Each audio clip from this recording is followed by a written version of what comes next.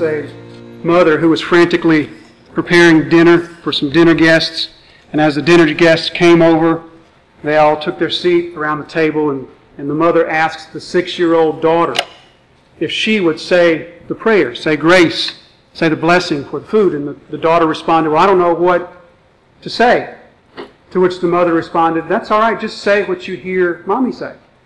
Now, everyone in the room who has children, you immediately recognize the foolishness and the danger of that statement, didn't you? Well, the little girl prayed something like this: Dear God, why did I have to invite all these stupid people to dinner? The next sound that was heard was an open-handed slap. So you all recognize what the mother did, right? She had a very bad attitude about who was coming over to eat with them.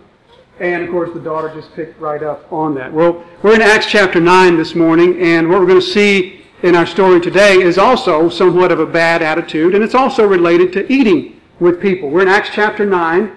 We're going to cross over into Acts chapter 10 this morning. You're all familiar with the story of Acts chapter 10, a man by the name of Cornelius. Well, there's a couple of episodes that lead us up to that. We're going to study 3 episodes together, and the reason we're going to do that is because that's what Luke intended. He wrote all of these with the intention that they are studied together because they all have a purpose that feeds into one another. So beginning here in chapter 9, we'll begin looking at chapter 9, verse 32. Chapter 9, verse 32. You remember where we were last time? We just studied about the conversion of Paul. Paul has just been converted on the road to Damascus, and then we spent a little bit of time looking at Paul's ministry in Arabia and Damascus, back to Jerusalem again, and now off to Tarsus. Well, Luke takes us back now to Peter. Remember these 10 verses or so that we looked at last week? Those 10 verses cover a period of time that's about 15 years long. And so meanwhile, while Paul is in Tarsus now, doing that ministry there, Luke takes us back to what's happening with Peter in Jerusalem and in the land of Palestine here. So beginning verse 32, we read these words. Now as Peter went here and there among them all, he came down also to the saints who lived at Lydda. Now Lydda is a small town about 25, maybe 30 miles west-northwest of Jerusalem. Lydda is on the coast. In fact, if you've ever been to Israel, anybody ever been to Israel? If you've ever been to Israel, then you have most likely been to Lydda, because I'm told that Lydda is near present-day Tel Aviv. In fact, the Tel Aviv airport is on the site of the ancient town of Lydda. So that's where they are. They're on the coast, west-north. This is a very, very Gentile area. It's in the land of Palestine. It's in the Promised Land. But nonetheless, this is an area that is dominated by Gentiles. And so Peter goes here. Verse 33, there he found a man named Aeneas, bedridden for 8 years, who was paralyzed. So we don't know if Aeneas is a Christian or not. We're not told. But we assume that he's not, because all of the healings, Aeneas is about to be healed, all of the healings that take place in the Gospels and in the Acts, they're all unbelievers that are healed. Because physical healing, remember, is a picture, it's a sign of spiritual healing, of salvation. So he finds this man Aeneas, bedridden for 8 years, who was paralyzed, and Peter said to him, Aeneas, Jesus Christ heals you, rise and make your bed, and immediately he rose. So we don't know how old Aeneas was, but we do know that he rose up and made his bed. If he was a teenager, then that would have been the first miracle of the story, because he got Aeneas to make his bed there. If you're the parent of a teenager, you know how hard that is. I'm not the parent of a teenager, but I used to be one, so I know how hard that was. But he tells Aeneas, Jesus Christ heals you, rise and make your bed, and immediately he rose. So we're reminded there of some very striking similarities between what Peter just does here and what Jesus Christ does on a couple of occasions. You remember Mark 2, the paralyzed man that they lower down through the roof, and Jesus heals him and tells him, rise and take up your bed. Likewise, John 5, you remember the man who was by the pool at the sheep gate, and the waters in the pool would stir, and he never did have anybody to help him get into the waters to be healed. And so Jesus heals him, and he tells him also, rise and take up your bed and walk. And that's what got Jesus in trouble, because that was a Sabbath. And he told the guy to take up his bed on the Sabbath. So we recognize some similarities here, some parallels between what Peter just does and what Jesus did. Now, verse 35, and all the residents of Lydda and Sharon saw this, and they turned to the Lord. Now, between verse 35 and verse 36, we could insert the word meanwhile. Meanwhile, back at the ranch, because what's taking place here is taking place at the same time that Peter is healing Aeneas. So verse 36, now there was in Joppa, Joppa is maybe about 8 or 10 miles from Lydda. It's also in this very distinctly Gentile area. In this place Joppa, a disciple named Tabitha, which translated means Dorcas. Both of those names mean gazelle. So this lady Tabitha, or Dorcas is her Greek name. Tabitha is her Aramaic name. Her name means gazelle. So she's probably a woman of grace. She was full of good works and acts of charity. So she was the exemplary Christian. Full of good works and acts of charity. She lives her life for others. Her life is a life of giving to others instead of taking from others. So verse 37, in those days she became ill and died. And when they had washed her, they laid her in an upper room.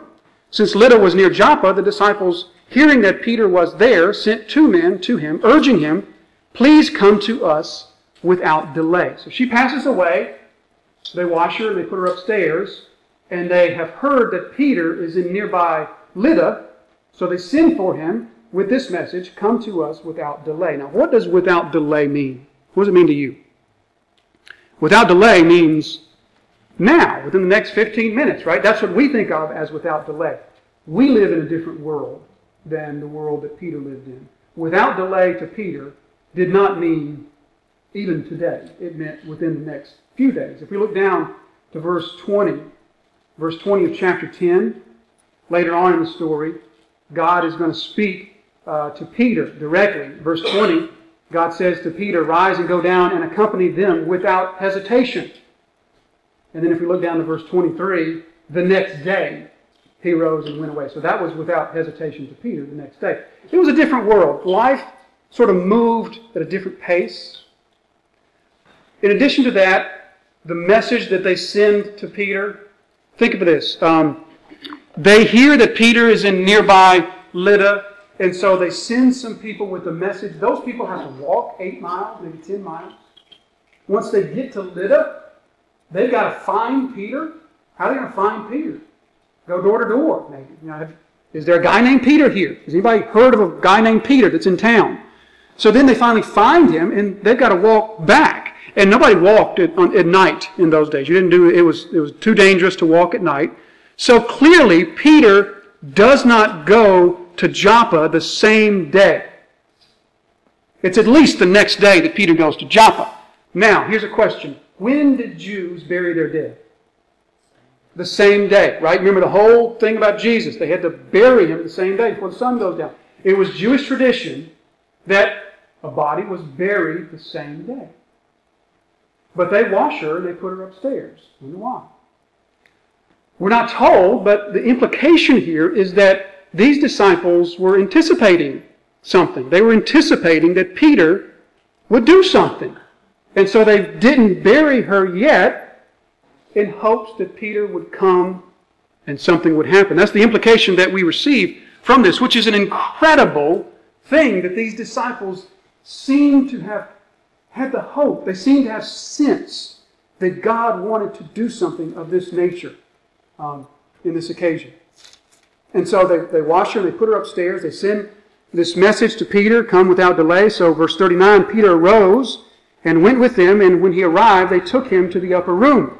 All the widows stood beside him, weeping and showing tunics and other garments that Dorcas made while she was with them. So Dorcas apparently was a seamstress. And apparently she makes tunics and garments and probably gave these to people, her friends and her fellow Christians. And all the people are here at the wake, crying and mourning, and they're all showing what Dorcas made for them. Look, this is the tunic that Dorcas, she made this for me. She made this for me on such and such occasion. Isn't this beautiful? So they're all showing these tunics.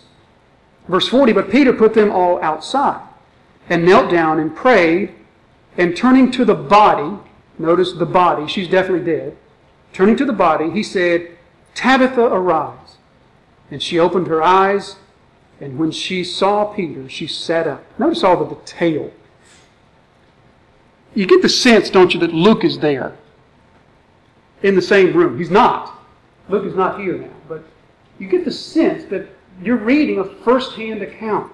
She opened her eyes, and when she saw Peter, she sat up. Verse 41, and he gave her his hand and raised her up. Then calling the saints and widows, he presented her alive. So there's the miracle that the disciples apparently were anticipating or hoping for, maybe praying for. Tabitha is raised from the dead. This is Peter's one and only resuscitation. It makes us wonder, are we to expect this sort of thing? Are we to expect that people of the Lord who pass away, that it's not uncommon that they get raised back to life? In other words, is it an indication that something's wrong today, that we don't see people being raised from the dead? Are we to expect this sort of thing? No, we're not, are we? We're not to expect this because we know, first of all, we talked about how this is a very transitionary time in the Acts. God is transitioning us into the church age, and so He's doing some things for some special purposes that are not going to be His normal way of doing things once the church and once His Word are established. So we know that this is a very transitionary time. We know that we're not apostles. I'm not an apostle. God does not have apostles today in the New Testament sense of the word apostles because His church has been established. That was what the apostles were doing, were establishing His church. And so we know that by the way, a pastor's not a bad pastor if he's never raised somebody from the dead. I'm not to be expected to go to the funeral home and pray over a body and the body gets up out of the coffin. That's not normal for us today. Even if there were apostles today, even if God does still do this today, I mean, when we know God certainly can when He desires. But even if this were the way that God was still working today, it's still not as though we should expect this as a normal thing. Do you realize how rare resuscitations were in the New Testament? There are only 5. Not including Jesus, of course. There's only 5. Jesus did 3 of them. Lazarus, Jairus' daughter, and the son of the widow. Peter does 1 right here, and Paul does 1. He's gonna raise the guy Eutychus. You remember, you guys are going to like it when we get to the story of Eutychus. You remember the story? Paul's preaching so long, he's preaching past midnight. This guy Eutychus is sitting in the window, falls asleep, falls out the window, dies, and Paul raises him back to life. So you guys are going to get a kick out of that story. But that's the only 5 resuscitations in the New Testament. So even in these days, it wasn't as though this were common, which makes it all the more remarkable that these disciples in Joppa had this on their mind. That they were moved to send for Peter. They sensed that this is what God wanted to do. And so Peter comes and presents her alive. Verse 42, and it became known throughout all Joppa, and many believed in the Lord. So once again, kind of like the story previous to this, after the miracle takes place, the word sort of spreads and people hear about this and people believe upon the Lord. We notice here also some other similarities, some similarities between this story, the previous story, and some similarities to what happened when Jesus was on the earth. This story in particular, I think there's some real similarities here between the raising of Dorcas and the raising of Lazarus. You remember how Lazarus dies when Jesus is away. And they send for Jesus and it takes them a few days to get there, right? In the same way, Peter is not here. They've got to send for Peter. Peter has to come. So that's kind of reminding us there of the story of Lazarus. Likewise, remember the story of the raising of Jairus' daughter. You remember how Jesus gets there and everybody's inside and they're all weeping and mourning and Jesus puts them outside and He speaks to her. Remember what Jesus said? He said, Talitha Kumi, which means little girl, rise. If we were to change one letter, Peter says Tabitha Kumi. If we were to change one letter to Talitha Kumi, it was exactly what Jesus said. And so in the same way Peter puts them outside, he says words that are almost identical to what Jesus says. She rises. Peter presents her alive. Very much like the story of the raising of Jairus' daughter. Incredible similarities there, isn't it? Remarkable similarities. But have you noticed how many similarities we've come across in the story of Acts? How many similarities between what's taking place here and what took place when Jesus was on the earth? These two episodes, plus, what about, for example, Philip? Remember how Philip was walking along the deserted road, and he comes alongside the Ethiopian, and he opens the Scriptures to the Ethiopian. The Ethiopian understands them. He's baptized, and immediately upon baptism, Philip disappears. Likewise, Jesus comes alongside of the disciples on the road to Emmaus, another deserted road. Jesus opens the Scriptures to them. Then He serves them the supper. In the breaking of the bread, Jesus disappears. Very much like what happened with Philip a few chapters ago. Or what about Stephen? The incredible parallels that we saw from the story of Stephen.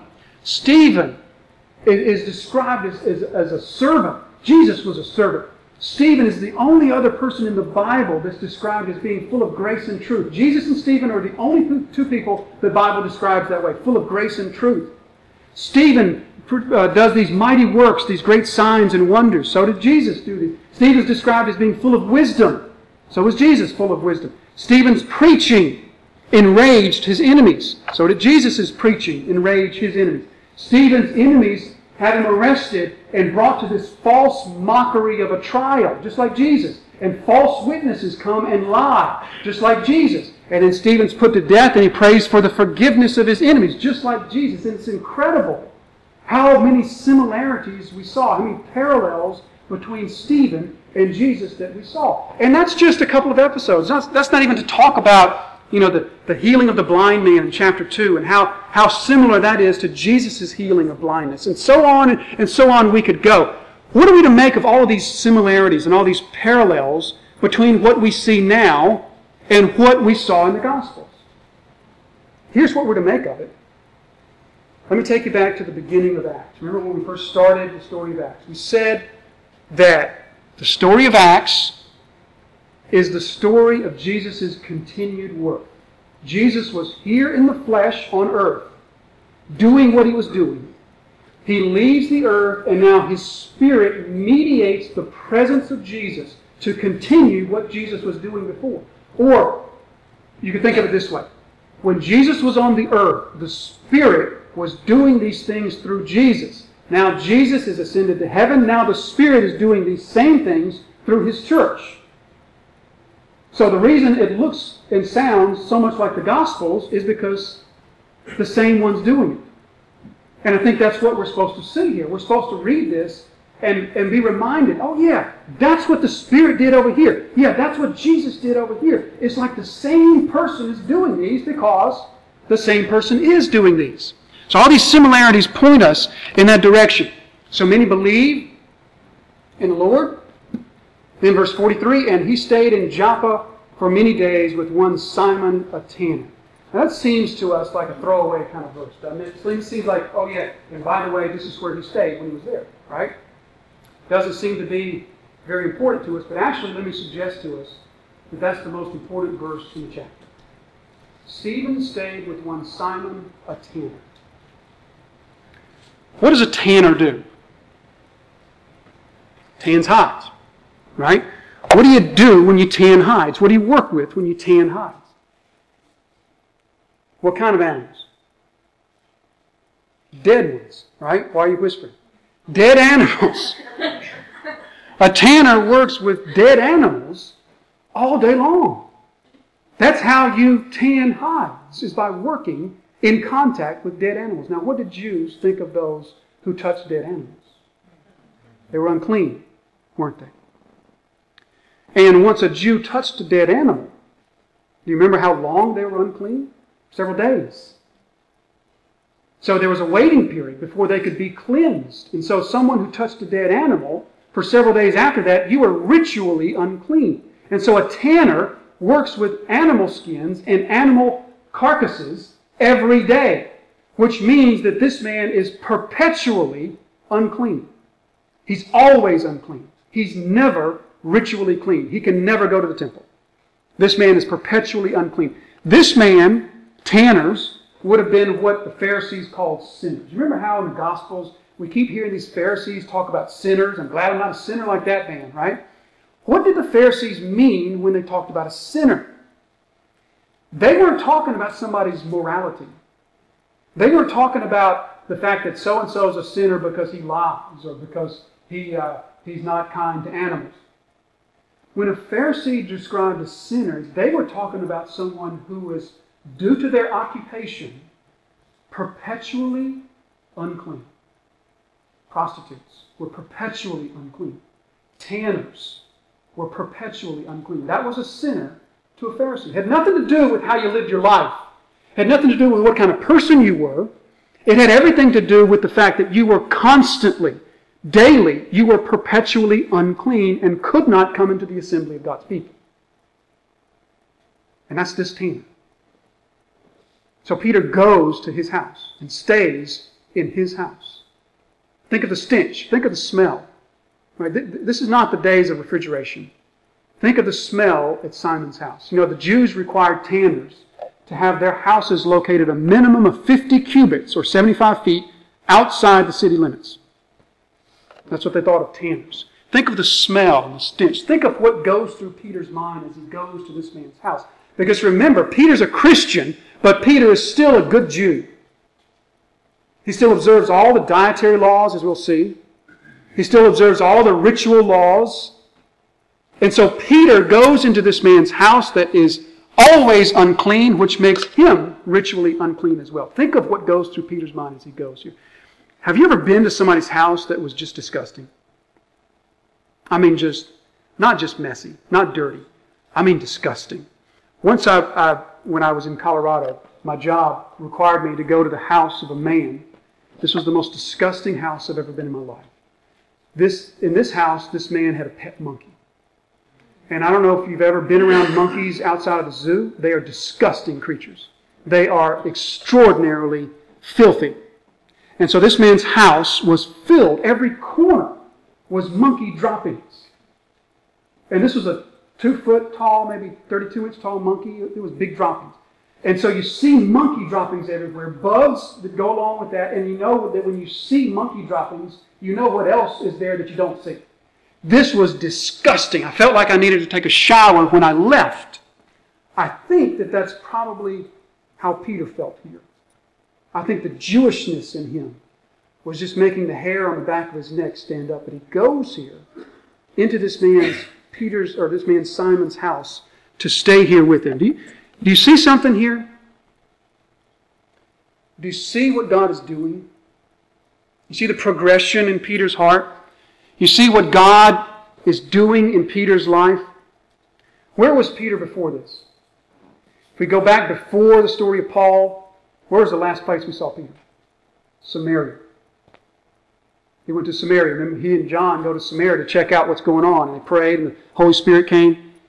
He's in Samaria, the place that the Jews hated most of all. Now he comes from there to Lydda, which is a place of Gentiles. It's nearly all Gentiles there. He commits this act of mercy and grace upon a man. We don't know if he was a Jew or a Gentile, but he was amidst an area of Gentiles, which was equally disgusting for Jews. And he goes from there to another place of Gentiles, Joppa. He commits another act of mercy on a Jew. But again, he's surrounded by Gentiles, equally disgusting for a Jew. And then he stays in the house of this man Peter, or this man Simon, who is a tanner. God is breaking Peter's prejudice. He's breaking Peter's elitism. He's breaking Peter's attitude. Remember the lady who had the bad attitude about who was coming over to eat dinner? Peter has an attitude that's like that, just much worse. God is softening that, and He's breaking that down, and He's preparing Peter for what happens in chapter 10. Chapter 10, verse 1. At Caesarea, there was a man named Cornelius, a centurion of what was known as the Italian cohort. So here, the scene now switches over to Caesarea. Caesarea was a military town. We read here that the Italian cohort was stationed there. That meant that there were at least 6,000 Roman troops stationed there, and all of the trappings that go along with that. We know how military towns work. If you've ever been to Fayetteville or Jacksonville, then it would be very much like Caesarea. The whole town existed for the military. The military was what brought commerce to the town. That's what supported the town. Everything there was about these Roman soldiers. So this town of Caesarea was extraordinarily Gentile. It was extraordinarily pagan. It was a place that Jews did not feel comfortable in. So the Italian cohort is here. This man named Cornelius is there. Cornelius was a centurion, which would place him about equivalent to maybe a higher-ranking non-commissioned officer or maybe a warrant officer. He's in charge of 100 men. So he's no small guy, but he's definitely no big guy either. So he comes here to this man Cornelius. Verse 2, a devout man who feared God with all his household and gave alms generously to the people and prayed continually to God. So look at how it describes Cornelius. Fears God, gives alms generously, prays continually to God. What would we call Cornelius today? We'd call him a pillar of the church, wouldn't we? We'd call him a leader of the church. But the New Testament calls him a lost sinner in need of salvation from God. Because you see, all these things that Cornelius was doing, the giving generously, the praying, those things can be faked. And so Cornelius was doing these things. I believe that God obviously is drawing Cornelius into a relationship with him. God's working in Cornelius' heart. But make no mistake, Cornelius is not God's child. Cornelius is an unbeliever at this point. He's a God-fearer. God-fearers were known in this day as Gentiles who believed that the Jewish God was the true God, yet they didn't want to be circumcised and they didn't want to follow the dietary rules and everything. So they weren't Jews, but they still believed that the Jewish God was the true God. Kind of a weird situation to be. So that's who Cornelius was. He believes that the Jewish God is the real God, but he's not circumcised, which makes him, to Peter, also unclean. Right? Somebody that he cannot go into his house without becoming unclean himself. And so this devout man who fears God, prays continually to God about the 9th hour of the day, he saw clearly in a vision an angel of God come to him and say, Cornelius. And he stared at him in terror. Again, that's the reaction we always see when humans encounter divine holiness. When humans encounter angels or God, it's always fear and terror. In terror, he says, what is it, Lord? And he said to him, your prayers and your alms have ascended as a memorial before God. Now, does that mean that God heard Cornelius' prayers? But let me put it this way. Does that mean that God heard Cornelius' prayers in the same way that he hears yours? It does not mean that, does it? God is all-knowing. God's all-hearing. God certainly hears every prayer that Cornelius utters in the sense of knowing what Cornelius is saying, what he's doing, and knowing what's in his heart. But God does not hear the prayer of an unbeliever like he hears the prayer of his children.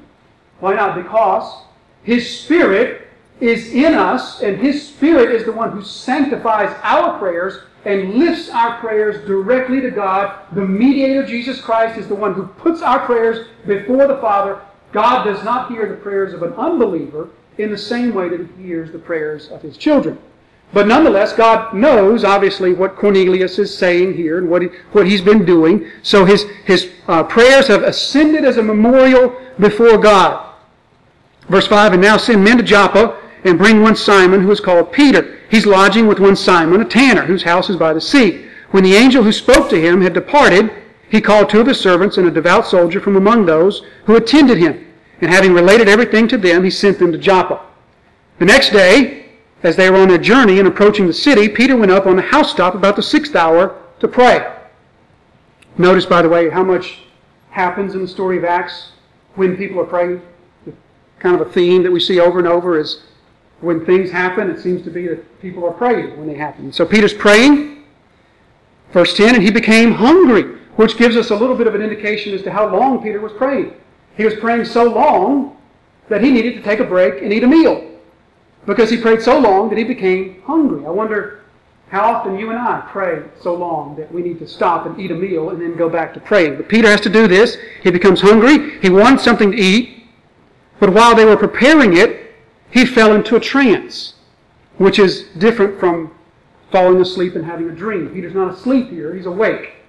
And he's seeing this vision, this trance. And in this he sees the heavens open and something like a great sheet descending, being let down by its four corners upon the earth. And in it were all kinds of animals and reptiles and birds of the air, clean and unclean animals. Verse 13, and there came a voice to him, Rise, Peter, kill and eat. But Peter said, By no means, Lord, for I have never eaten anything that is common or unclean. That's an amazing statement that just came out of Peter's mouth. Let me read it again. By no means, Lord, for I have never eaten anything that is common or unclean. Let me rephrase that. Lord, I will not listen to what you say because I know your law. Strange thing to say. Lord, I will not listen to what you're telling me because I'm too good of a person. Because I keep your law too well, so I won't listen to what you're saying. That's ludicrous, isn't it? It's very strange when we think about the words that just came out of Peter's mouth. No, Lord, I won't do this because I know your law too well and I follow it too well. You hear the self-righteousness in Peter's voice. I've never eaten anything clean, unclean, or common, so I'm not about to do this now. You see, Peter has a very bad habit, and I know you picked up on this. Peter has a very bad habit. Peter has the bad habit of saying the words no and Lord in the same sentence. He does this quite frequently, if you've noticed. Remember back when Jesus was on the earth? And remember how Jesus started to tell them, hey guys, we're heading to Jerusalem. That's where we're going. And when I get to Jerusalem, the Gentiles will arrest me. They will beat me. They will mock me. They will kill me. And I will rise again on the third day. And what does Peter do? No, Lord, no. I'm not going to let that happen. No, that's not going to happen to you. You see, in his ignorance, failing to understand what Jesus was telling him, his response is, no, Lord. Or what about the garden? Jesus is speaking to them from the prophet Zechariah, and he says, this night the shepherd will be struck and the sheep will scatter. You will all scatter tonight. What does Peter say? You're wrong about that, Jesus. Not me, not good old Pete. I'm right here with you. I'm sticking with you like glue. Not understanding, Peter's response is, no, Lord. It's a response that's perplexing. Jesus was perplexed over this kind of response. Remember what he says in Luke 6, verse 46. Why do you call me Lord, Lord, and don't do what I say? Jesus is thinking, this is a strange thing, that you call me Lord and don't do what I say, because the two of those things cannot go together. If I am your Lord, then you do not tell me no. If I am your Lord, your answer to me is yes. So either I'm not your Lord, or you need to do what I say. Some of us have, at times, the same bad habit as Peter, right? Some of us have the same problem that Peter seems to have here. And that's the problem of speaking with our mouth that Jesus is something to us that our actions tell everybody that He's not. It's called hypocrisy. Hypocrisy is outwardly trying to make people believe that we're really holier than we really are. And so we all have been guilty of this at some time. Maybe you're guilty of this now, of saying things that Jesus means to you that your life doesn't hold up to. Jesus is my Lord and Savior. But not so much that I would give up this one sin that I really like. Or not so much that I would turn from this way of thinking that I was displeasing to God. Or not so much so that I would love Him more than I love this particular way of life or this particular sin. You see, we do the same sort of thing. We call Jesus Lord, Lord, and do not do what He says. And so Peter has this habit here, and it comes out of him again. By no means, Lord, I've never eaten anything common or unclean. You hear, the self-righteousness in his voice. Not me. I'm too good for that. I follow your law too well. Because, by the way, it is your law, isn't it, God? Wasn't it? I mean, wasn't it God's law that Peter and the Jewish nation not eat of those unclean animals? Wasn't that God's law Himself? So is it perhaps true that God was really just testing Peter was Peter right to think maybe this is a test? Maybe God's testing me to see if I really am loyal enough to Him that I would still, even in a trance, I would still say, no, not me, I'm not going to eat those no matter how good that lizard looks. Could that be possible? No. Why? Because of verse 15. And the voice came to him again a second time, what God has made clean, do not call common. What God has made, past tense. What God has made clean, do not call common. You see, God's already taken care of the dietary laws and regulations that used to prevent Peter from eating those unclean animals. God's already taken care of that. And Peter was there. You remember it happens a couple times in the Gospels. Mark 7 is one instance that I put in your notes. Jesus tells this parable. What happens is Jesus is being criticized because His disciples are not washing their hands before they eat. And you remember that story in Mark 7? It wasn't anything about cleanliness or germs or anything like that. It was a ritual, ceremonial washing that they weren't doing before they eat. And so the Pharisees came to Jesus and said, how come your disciples are not ritually washing their hands before they eat? And Jesus says, it's not what goes in a person that defiles him, it's what comes out of a person that defiles him. And then later on, Jesus takes His disciples, the first of which was Peter, and He explains to them what He taught them. And He says, when something goes into a person, it goes to the stomach and it's expelled out. That doesn't make a person unclean. What makes a person unclean is what comes out of them. And by this He declared all foods clean. Peter was there. Peter heard that. Peter knew it. Peter either chose not to obey it, he didn't understand it, he forgot it, or whatever the case may be, but Peter has been given that information before.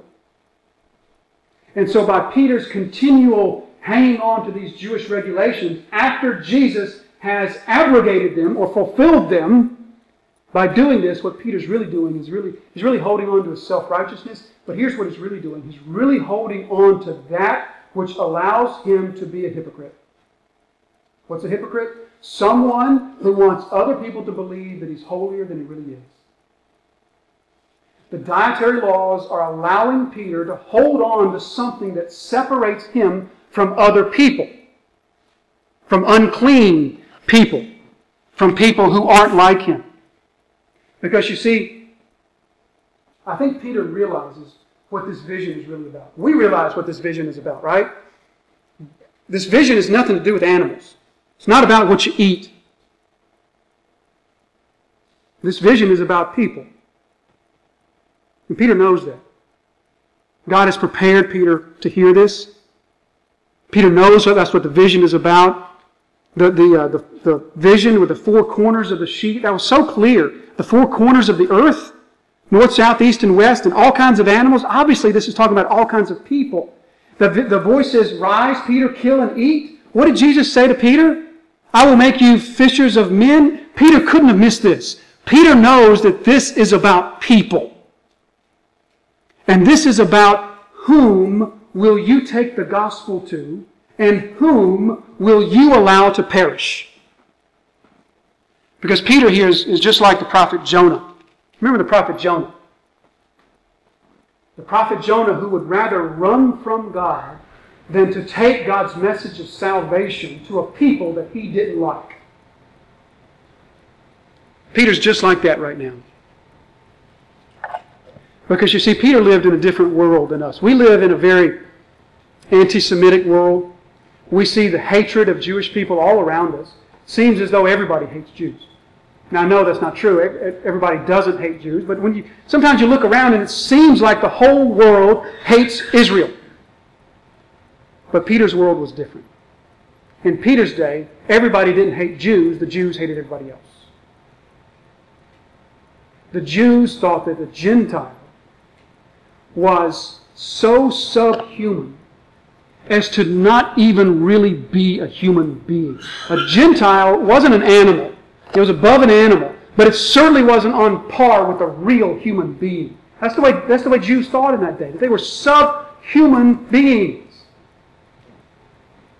A Jewish midwife literally broke the law if she assisted in the birth of a Gentile baby? The Jews had a name for Gentiles in this day. It was the word Goyim. Goyim literally means nations. But when the Jew would say that word, he would spit right after saying that word. Because it was so distasteful in his mouth to say the word nations. And then Jesus says, go to the nations. Now, I think at this point, Peter really wants to believe that what Jesus meant was to go to the Jews that are living in the nations, which is what he's been doing. He goes to Lydda, to the Jews there. He goes to Joppa, to the Jews there. But he has not yet caught on that what Jesus really meant was go to the nations themselves. Go to a people that you don't like. Go to a people who are very different from you, very distasteful to you. Go to a people whom you hate. Because you see, at this point, Peter, he's just content to let the nations go to hell.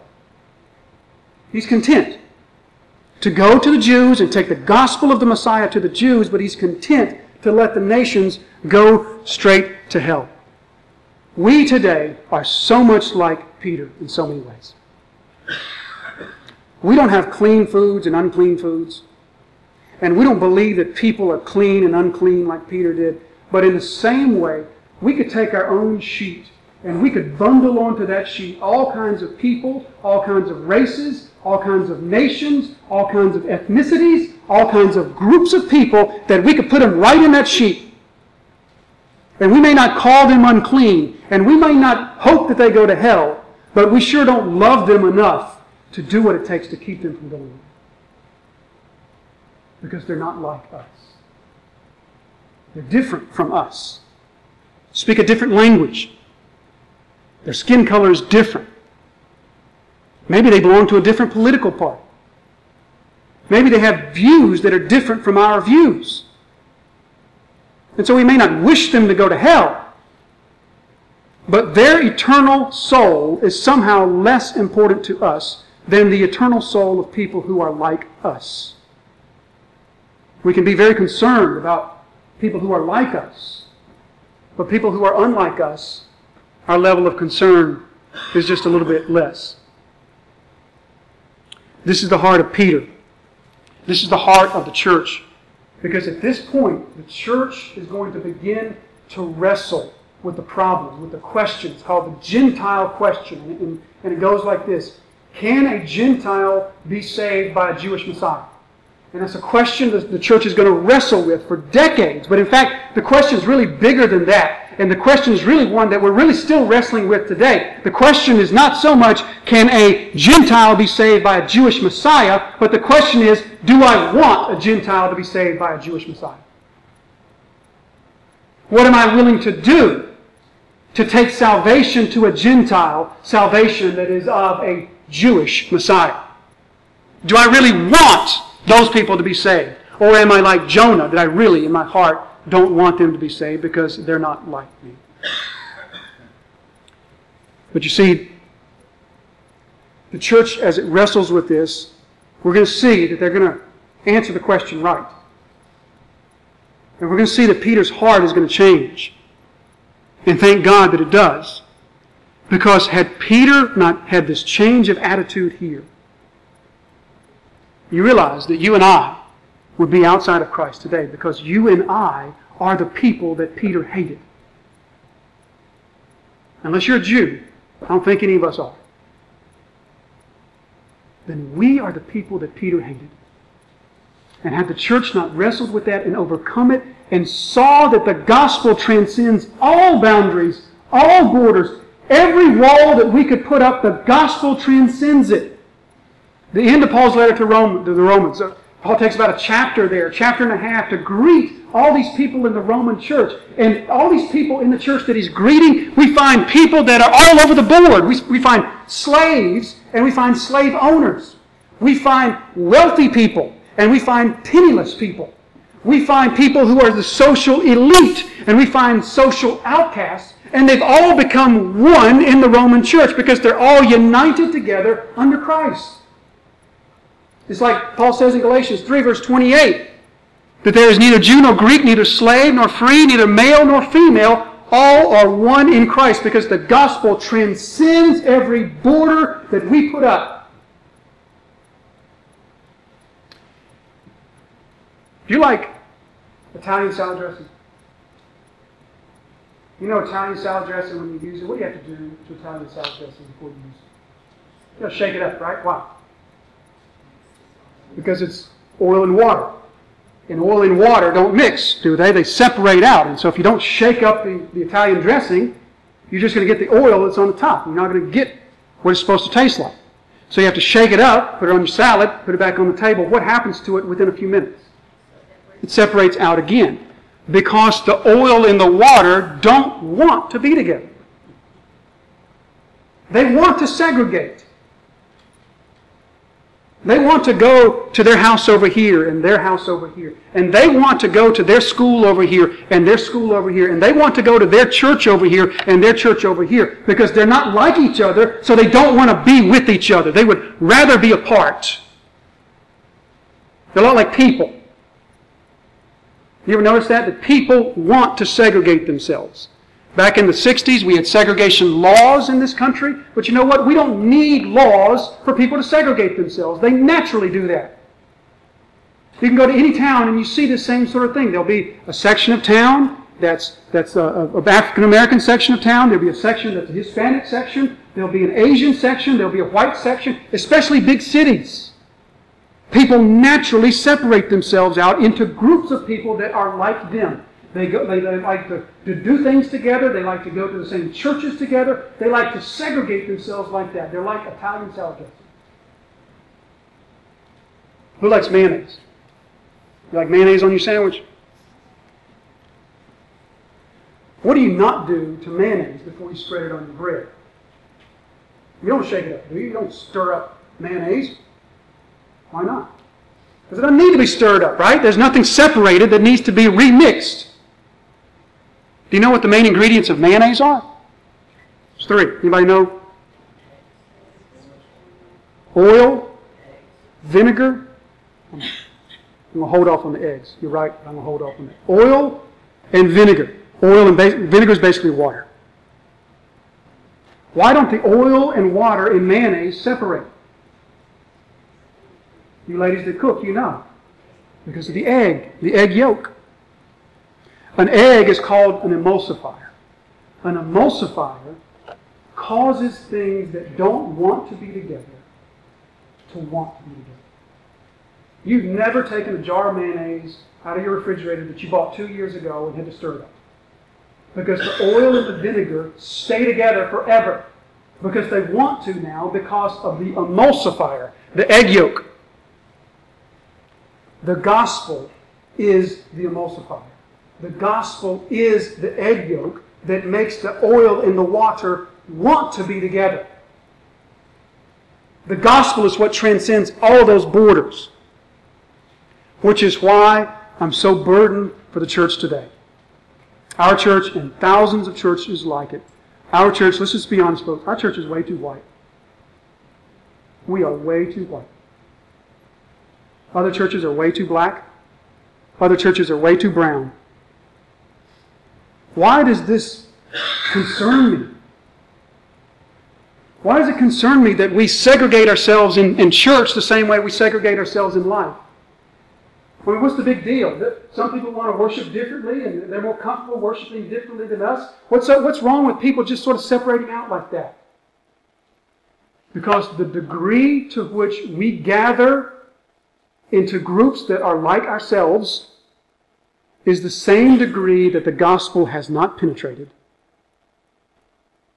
Because the gospel makes that which is not alike want to be together. That which previously didn't want to be together wants to be together now. The gospel is what makes us read Revelation 7, and we see that for eternity, before Jesus Christ, it will be all tribes and all nations and all languages and all colors, and we will be together worshiping Christ forever, forever. It is the gospel that sees that and says, why can't we be like that now?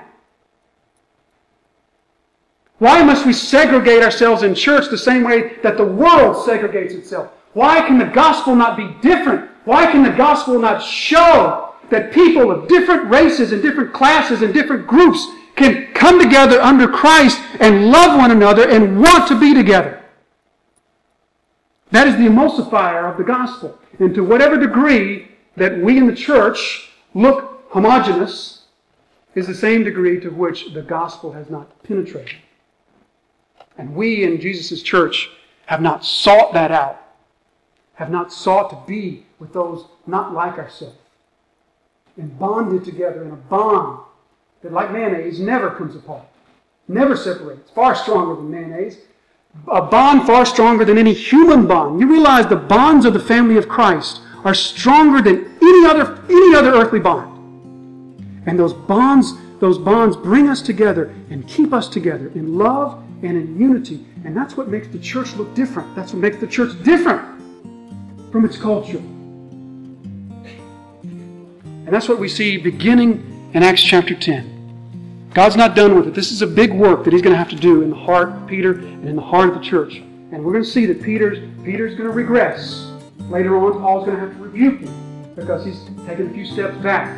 But we're going to see that God's going to start this work in his heart. And God desires for this same thing to be in our hearts today. He desires for that which normally would have nothing to do with each other to be bonded together in Christ.